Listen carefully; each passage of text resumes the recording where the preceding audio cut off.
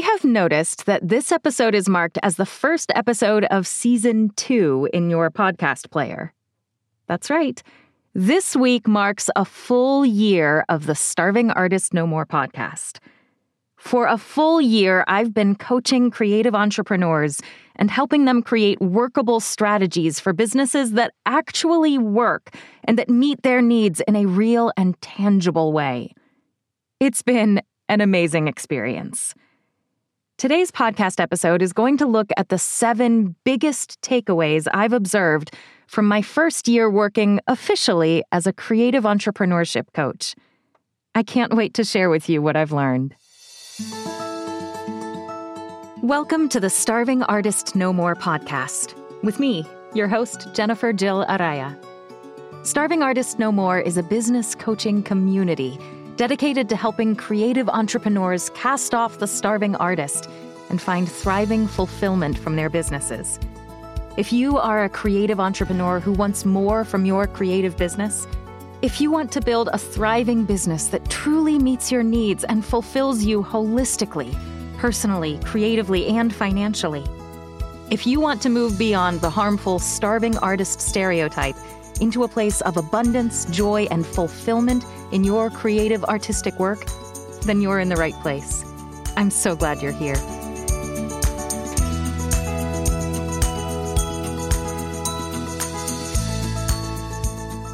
Hello, thriving artists, and welcome to episode 41 and the first episode of Season 2 of the Starving Artist No More podcast. I am your host, creative entrepreneurship coach, and creative entrepreneur myself, Jennifer Jill Araya, and I'm so very glad you're here with me today. I started officially working as a creative entrepreneurship coach a year ago, and while I've learned and grown a lot during that time, one thing hasn't changed. My conviction that creative freedom for artists requires attention to financial wholeness. And I have a resource that I think can help you figure out the financial side of your business. It's a free guide titled Say Goodbye to Feast or Famine: 3 Financial Must-Haves for Creative Entrepreneurs, available on my website, starvingartistnomore.com. This guide does exactly what it sounds like. It walks you through 3 specific areas of your business finances and helps you make sense of them so that you can find financial fulfillment from your creative work. Being in a place of financial freedom is an incredible place to be. When you aren't stressed about how you pay your rent or mortgage, and when you know your kids' school bills are paid, you are able to create with a whole new level of freedom and joy. I hope this guide helps you get started on the path toward financial wholeness. Just go to my website, starvingartistnomore.com, and fill out the contact form to have it sent directly to your email inbox. I want to turn now to the main topic of today's podcast episode, the 7 biggest things I've learned over the past year.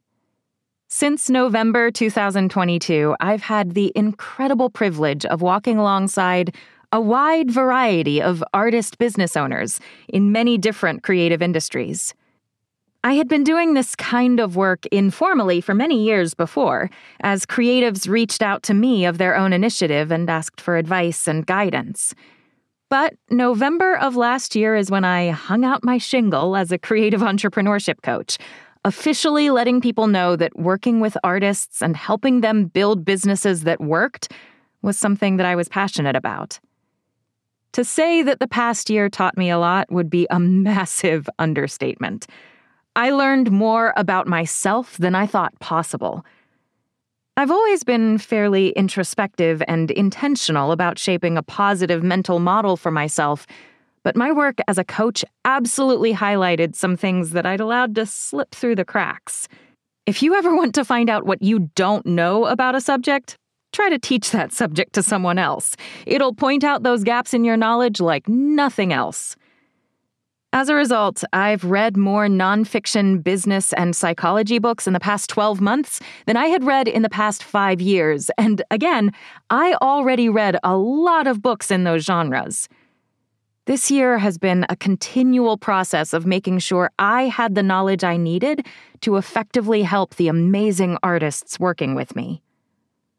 I also learned a lot about how to be a better coach and how to convey my ideas in ways that other artists will understand. I've mentioned before in this podcast that my background, due to my parents owning a small accounting firm, is very different than most creatives. Dinner table conversation in my house growing up was often about my parents' day-to-day work, dealing with the financial struggles and triumphs of their clients. We talked about what assets can be depreciated and over what length of time, how to distinguish between a contractor and an employee, the advantages of different types of business structures, what expenses are deductible for what kinds of small businesses. You get the idea. I didn't go to business school, but simply growing up in my parents' household gave me a relatively solid hold on the more administrative side of what it means to be a small business owner.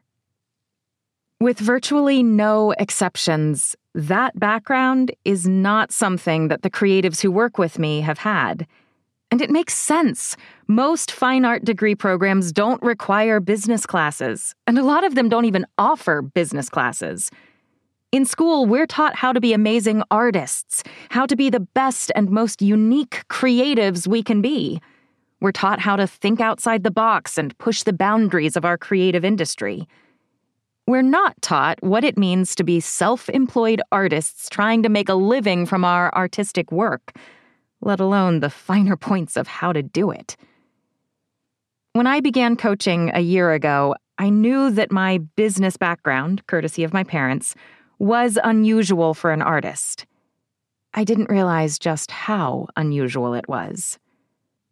In the past year, I've been privileged to watch a number of amazing creatives figure out how to do this small business artist thing, and it's been an honor to guide their journeys. And I've also noticed 7 specific common threads that run through the joys and the struggles of almost every one of those creatives. Today, we're going to walk through those 7 major lessons I've learned after a year of coaching creative entrepreneurs. Lesson number 1, the importance of fixing forward. I talked about this in detail just 2 weeks ago in episode 39 of this podcast, so I'm not going to spend a lot of time talking about fixing forward right now. But I do want to share what I personally learned about the importance of fixing forward from my coaching experience over the past year. If you're a longtime listener of this podcast, you probably noticed that I wasn't 100% consistent with this podcast over the past 12 months. After all, a year is 52 weeks, and this is a weekly podcast. And yet this is only episode 41 of the podcast, meaning I only released 40 episodes in the past year. Shouldn't a weekly podcast have 52 episodes after a year? What happened to the other 12 episodes? The short answer is that life happened. I got sick over the summer after attending a book con, and something needed to give in my workload, and putting out this podcast was one of the things that gave. I missed over 2 months of podcast releasing as a result of that illness. Also, over the past year, there were more than a couple weeks in there when I was focused on something else in the life of my family or in the priority list of my business, and the podcast just didn't happen that week. I thoroughly enjoy working on this podcast and have been getting great feedback from the episodes, but when facing a time crunch, when I could do paid audiobook or coaching work, or I could do unpaid work on this podcast, the paid work won out. I didn't maintain the consistency I wanted with these weekly episodes. And yet, even without 100% consistency, I still know that this podcast is valuable. I've heard from creatives who have listened to one episode and many episodes and been helped by them. I've heard from my coaching students that the podcast episodes provide extra support for them between our coaching sessions. And I've learned myself about how to communicate business concepts more clearly and logically. Even when 100% consistency isn't possible, perhaps especially when 100% consistency isn't possible, I can still fix forward and still make a difference. I wasn't 100% consistent with this podcast, but I did manage to write, produce, and release 40 episodes over the past 52 weeks. 40 episodes is a lot. It's not 52, but it's still something to be celebrated. The experience of putting out this podcast taught me that even if I felt like I was always working to get back on track or get back on schedule with writing and producing these episodes, the process of getting back on track, the process of fixing forward, is one that has value. Like with a horse, you have to get back on again when you fall off. I had to let go of the weeks I didn't get out an episode and instead focus forward to the next week when I would get one released. Focusing forward and letting go of past struggles will always be a helpful mindset to cultivate. The second thing I learned this year is that finances matter. I already alluded to this at the top of the episode, but the importance of finances in the life of a creative entrepreneur cannot be overstated. Money issues aren't everything, but they matter a lot. Finances also go back to the very reason I felt so compelled to start working formally as a business coach in the first place. I do have a background in the business side of what it means to be an artist, and I saw the struggles my artist friends and creative colleagues were having with their business finances, and I knew I had knowledge and experience that could make a difference. As artists, we deserve to be paid for our work. Our creative output, our artist efforts, have value. Our time has value. It is not selling out or becoming commercial to state that you deserve to be paid a fair and honest wage for your work. Starving for your art is a harmful stereotype that has no basis in reality. It's a hard truth that artists who want to be full-time artists, but who don't prioritize financial fulfillment in how they manage their businesses, will not be able to stay full-time artists. Now, before I go any further, I want to be clear that there is absolutely nothing wrong with doing your creative work part-time or even as a hobby, if that is what you want and if that is what fills you with creativity. I am not here to tell you that you must be a full-time creative. That would be so incredibly presumptuous and wrong of me. If you want to do your artistic work part-time or on a hobby basis, then that is exactly what you should do. And doing your work part-time doesn't mean that you can't still be an incredible artist whose work matters and influences others. In fact, two of my very favorite composers, Alexander Borodin and Charles Ives, were both part-time composers. They were both incredibly revolutionary for their time and extremely influential on the composers who came after them. Both had an incredible impact on the development of classical music that is still being felt today. Both are still known worldwide for their incredible work, even though they have both been dead for a very long time. And they both had day jobs. Borodin as a doctor and chemist, and Ives as an insurance salesman. The fact that they didn't rely on their creative work to financially sustain them does not in any way lessen their status as incredible artists. If that kind of situation, working as an artist part-time or as a hobby, is what you want, then I encourage you to go for it. At the same time, if what you want is to support yourself and your family financially with your full-time artistic work, then you must make financial fulfillment a priority in your business decisions. If you don't, you won't stay a full-time artist. The saddest example of this, in my opinion, is that of Herman Melville's situation with Moby Dick. When Moby Dick was released, it was a flop. It didn't sell anywhere near as well as Melville's previous book, and it performed far under the publisher's expectations. Obviously, this book is an incredible work of art. When the candidates for the Great American Novel are listed out, Moby Dick is always going to be on that list. This is absolutely a book that had and still has an audience. But Melville and his publisher were not able to find that audience at the time of the book's release. It underperformed. It didn't bring Melville or his publisher the financial reward and public acclaim that they were expecting. And Melville stopped writing as a result. He never wrote another big, ambitious book. Not long after Moby Dick's publication, he took a job as a customs inspector, and then completely stopped writing at all. Imagine if Melville and his publisher had figured out a way to market Moby Dick more effectively. It is obviously an incredible book that has mass market appeal. They could have found that audience. But they didn't. And because they didn't, the world will never know what else Melville could have written. What incredible stories could we have from Melville today if he and his publisher had done the marketing work necessary to make Moby Dick a financial success?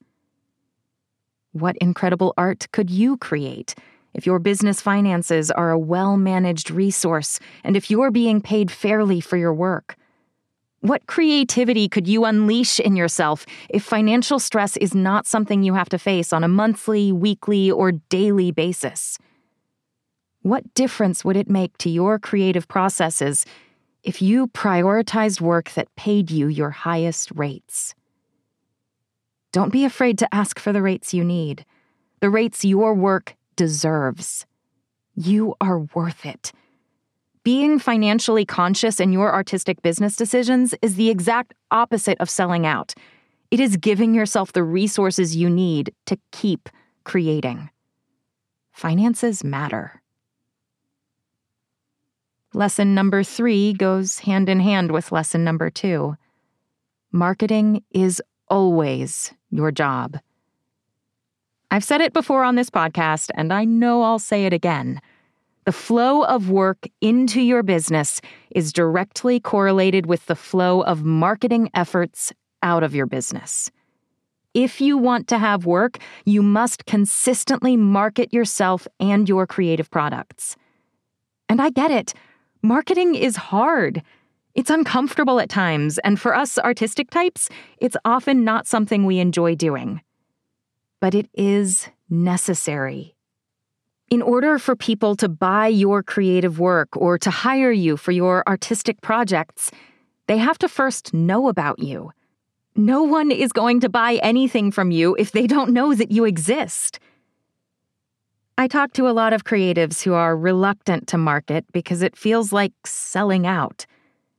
I hope I already persuaded you out of this mindset just a minute ago when I was talking about lesson number 2, that finances matter.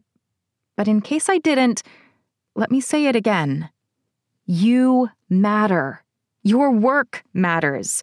What you create has value in the world that deserves to be financially rewarded. Marketing yourself so that you are able to be financially fulfilled by your artistic endeavors is the exact opposite of selling out. It is doing what you need to do financially to be able to continue engaging in your creative process. Marketing enables you to do the creative work that you do. It is not selling out. I also sometimes hear from creatives, especially those who have been working in their creative industries for a while, who don't feel like they need to keep marketing at this point in their career.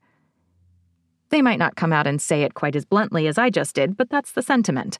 On some level, they feel that they've been around long enough that people should just know them. If that is your thought, I urge you to reconsider.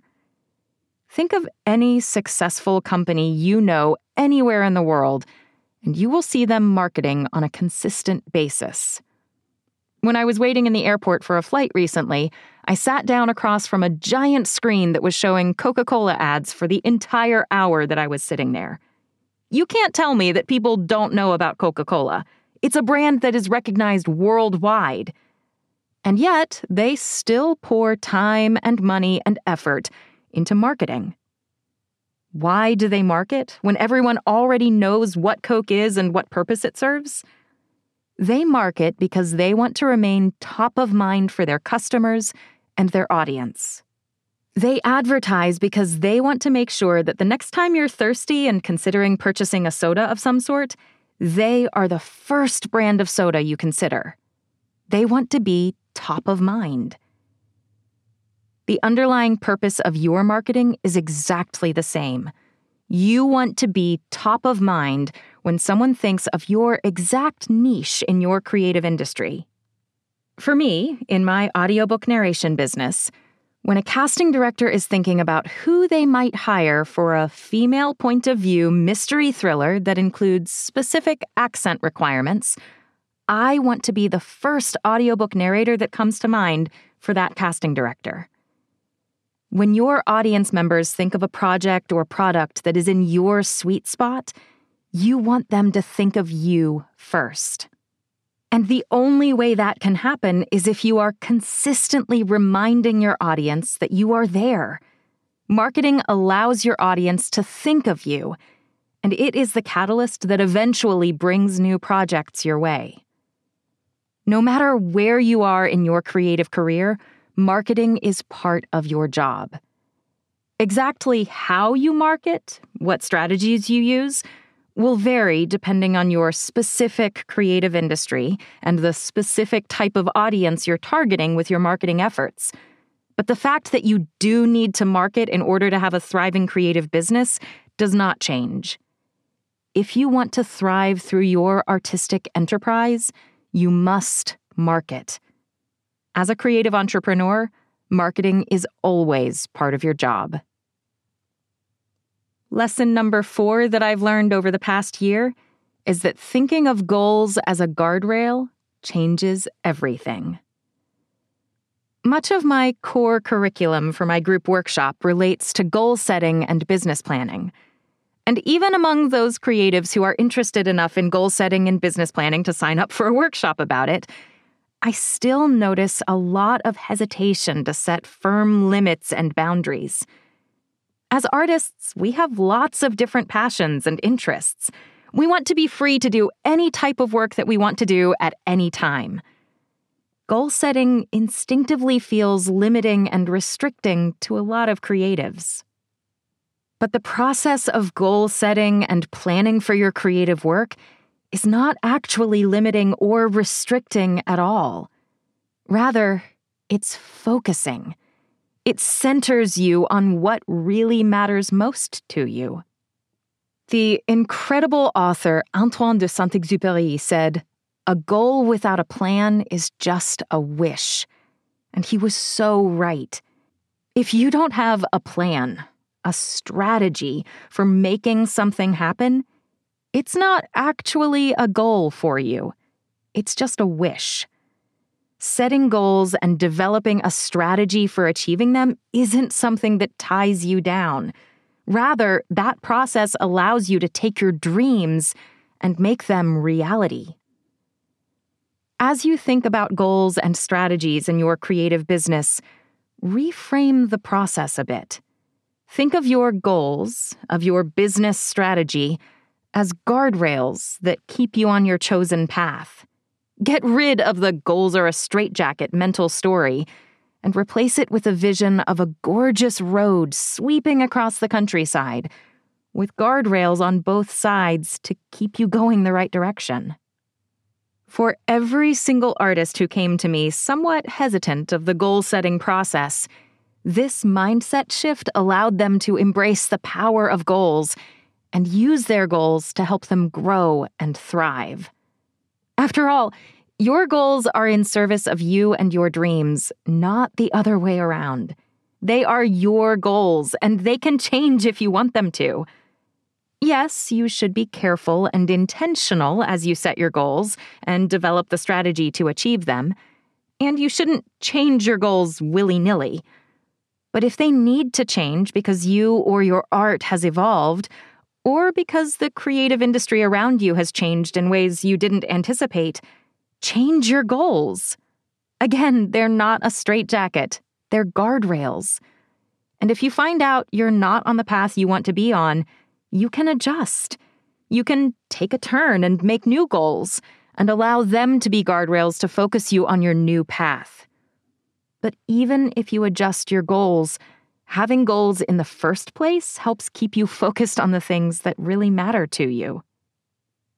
Another goal-related concept that my coaching students found very helpful is that of the goal green room. Like I said, as artists, we have lots of different interests. We like to be involved in a huge variety of things. We want to do it all. A sad fact of life is that while we might want to do it all, it isn't physically possible for you to do them all right now. And often, a lot of the goal-setting process is spent taking the world of possibilities that you want for yourself and trimming it down to the things that are actually achievable for you in the short, medium, and long term. Goal setting is a kind of pruning of your dreams that can be very difficult and even emotionally painful as you choose not to focus on parts of your craft that you do truly enjoy. But saying no to a dream right now doesn't mean saying no to that dream forever. That dream can stay as part of your world of possibilities for the future. That's where the Goal Green Room comes in. The Goal Green Room is a document that you keep somewhere that you won't misplace it. In a journal with the page marked, in a starred document on your computer, whatever works for you. And that contains a list of all of your ideas and dreams that you aren't quite ready for just yet. These are the possibilities for yourself that aren't ready for the spotlight. You're not ready to put all the focus on them yet, but they still have your heart and you still want to keep that possibility available to you. Like an actor in full costume and makeup who is waiting in the green room for the next scene, when it will be time for him to go on stage, those goals will wait for you in your goal green room until it's the right time for them. Goals are a guardrail, not a straitjacket. Your goals can and should change over time. And your goal green room will be ready and waiting for you with a room full of dreams when it's time for those goals to be adjusted. Lesson number 5 that I have learned in the past year: every creative's path is unique. As much as there were a host of commonalities between the creatives I've worked with over the past year, there are also other very important factors that made every single one of those artists' paths entirely unique. Every artistic journey is shaped by that specific artist's individuality. We may all be artists, but we are not all alike. And comparing the paths of two artists, while tempting, is a dangerous thing to do. What is right for artist A is not necessarily right for artist B, and vice versa. I hope this is an encouraging thought to you. You don't have to have a career or a business that looks just like your creative colleagues. In fact, you can't have that mirror image career or business because you are not them and they are not you. You can let go of the urge to compare your journey with others' journeys, and or to judge your journey in light of what others in your industry are or aren't doing. You do you. This applies to the specific strategies we use in our businesses and the kind of work we choose to focus on, but it also applies to the areas of struggle and hardship that we each face. If something is hard for you, even if it is trivial for others, then it is hard. Don't minimize your struggles. Marnie Penning, an amazing narrator who also happens to be one of my business accountability partners and one of my best friends, is very open about the fact that she has ADHD. I do not. Because of Marnie's neurodivergence, she sometimes struggles with things that I don't struggle with. On the other hand, I have a chronic pain condition and Marnie does not. I sometimes struggle with things that Marnie doesn't struggle with. And this difference in what is hard or easy for you or others is hardly limited to medical conditions and neurodivergence. Every artist has a background as unique as they are. Each of us have different experiences that have taught us about how the world works in different ways. Don't minimize your struggles just because you don't see others struggling with those exact same things. After all, when you are looking at others, you only see the highlight reel. There's no way you can truly know the full complexity of their situation or fully grasp the struggles they are facing. After all, something that is easy for you might be super difficult for them. But you don't notice that because all you see is how easily they do the thing you struggle to do. Allow your journey to unfold in the way and in the time that is right for you. Let go of comparisons. You are unique and your path is unique. You do you. Lesson number 6, celebrations matter. I talked about this a lot in last week's episode, so this is another lesson that I'm not going to focus on in too much detail. If you want to know the science behind why celebrations matter, go back and listen to last week's episode. But even though I just talked about it in that episode, I do want to reiterate that celebrations matter. Recognizing every bit of progress we make is a way of staving off burnout and of keeping yourself motivated and excited about your work. Every time you take a step in your work, every time a task is completed, allow yourself to mark the occasion in some way. Those celebrations don't have to be big. Even just taking a moment to smile at yourself and say, "Yes, I did it," can be enough. But somehow, in some way, celebrate every achievement and every step, no matter how small. Being a creative entrepreneur is hard. The messages we receive from the world are ones that tear us down and minimize our value and tell us that the creative world in which we operate is one of scarcity and lack. The world tells us we should starve, that worrying about money means we're not true artists, and that our work doesn't have value. None of those things are true, but it's hard to exist in a world that is constantly telling us such harmful stories about ourselves. Find every moment of joy and make the most of it. Take time to celebrate. And finally, lesson number 7 that I learned in the past year of my work as a creative entrepreneurship coach: mindset is everything. Truthfully, this is the biggest thing I realized in the past year, and it was the biggest surprise to me. I kind of had some inkling of the other 6 lessons I've talked about today, but even though thinking about mindset and mental models has been part of what I teach and how I communicate since the very beginning of this coaching business, goodness, episode 2 of this podcast is all about mental models. Even I didn't realize just what a huge difference mindset makes. Mindset is everything. Almost every problem faced by my creative entrepreneurship students over the past year was one that, at its root, could be traced back to a mindset block. Frankly, every single problem I have faced in my creative business over the past year could be traced back to a mindset block. Telling yourself false stories of some sort, thinking something isn't possible for you, thinking that a workable strategy doesn't actually exist for you to achieve your goals, feeling stuck and not sure where or how to move forward. All of these situations and 1,000 more are shaped by your mindset.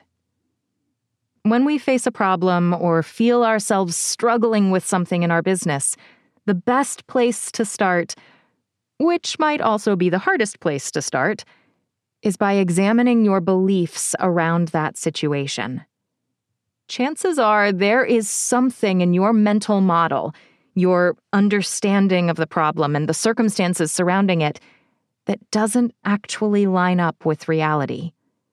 And when you grow that mental understanding of the situation, you'll be able to find your path through.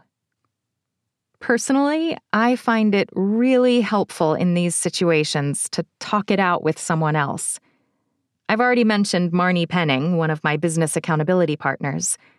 If I'm dealing with a tough situation and need help doing the detective work of finding my mindset blocks around that situation, I know that I can go to Marnie and Gail Shallon, my other business accountability partner. Or perhaps I'll reach out to another colleague in my creative industry who I know has dealt with something similar or who has given me helpful advice in the past. I also have several key mentors in my audiobook work who I know can give me guidance when I need it. All of those resources are available to you, too.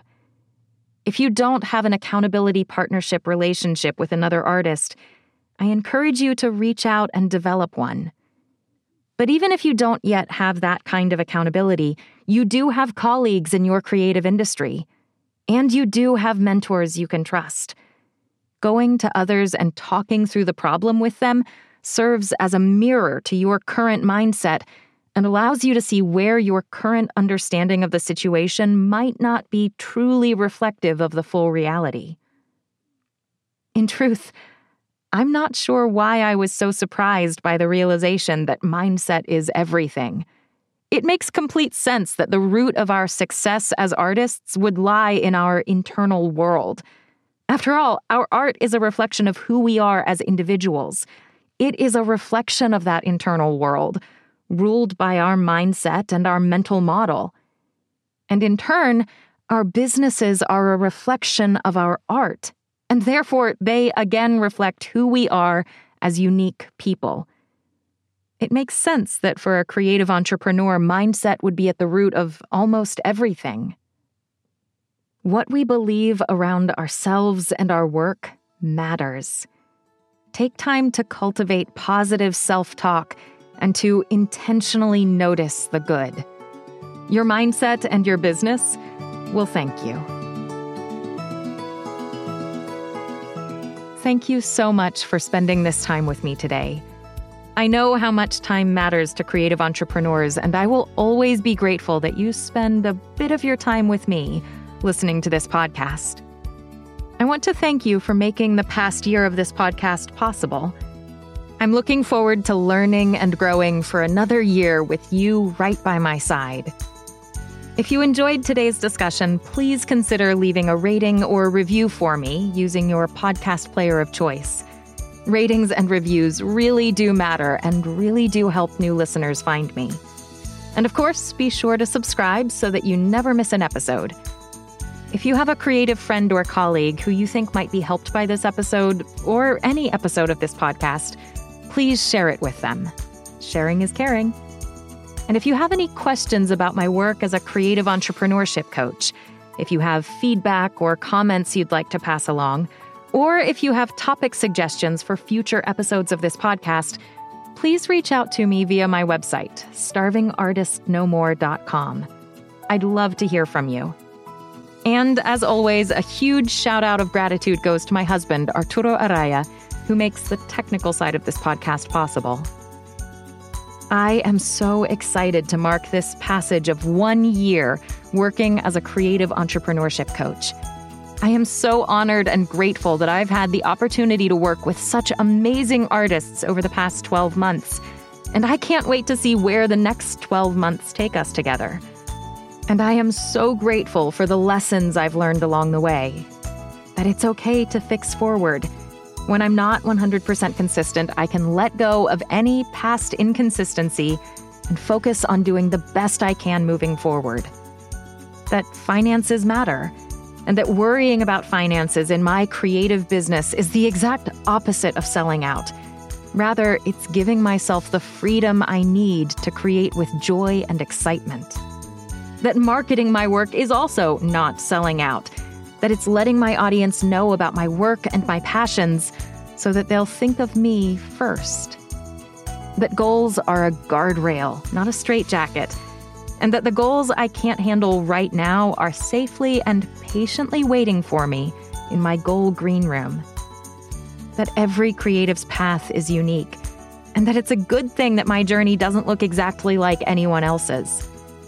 That celebrating every achievement, big or small, has value. And that my mindset is everything. When I take time to make sure my understanding of a situation lines up with a kind and gracious view of reality, everything in my creative life gets better. I hope these lessons can help you too. You matter, and your work matters. I can't wait to see what you create.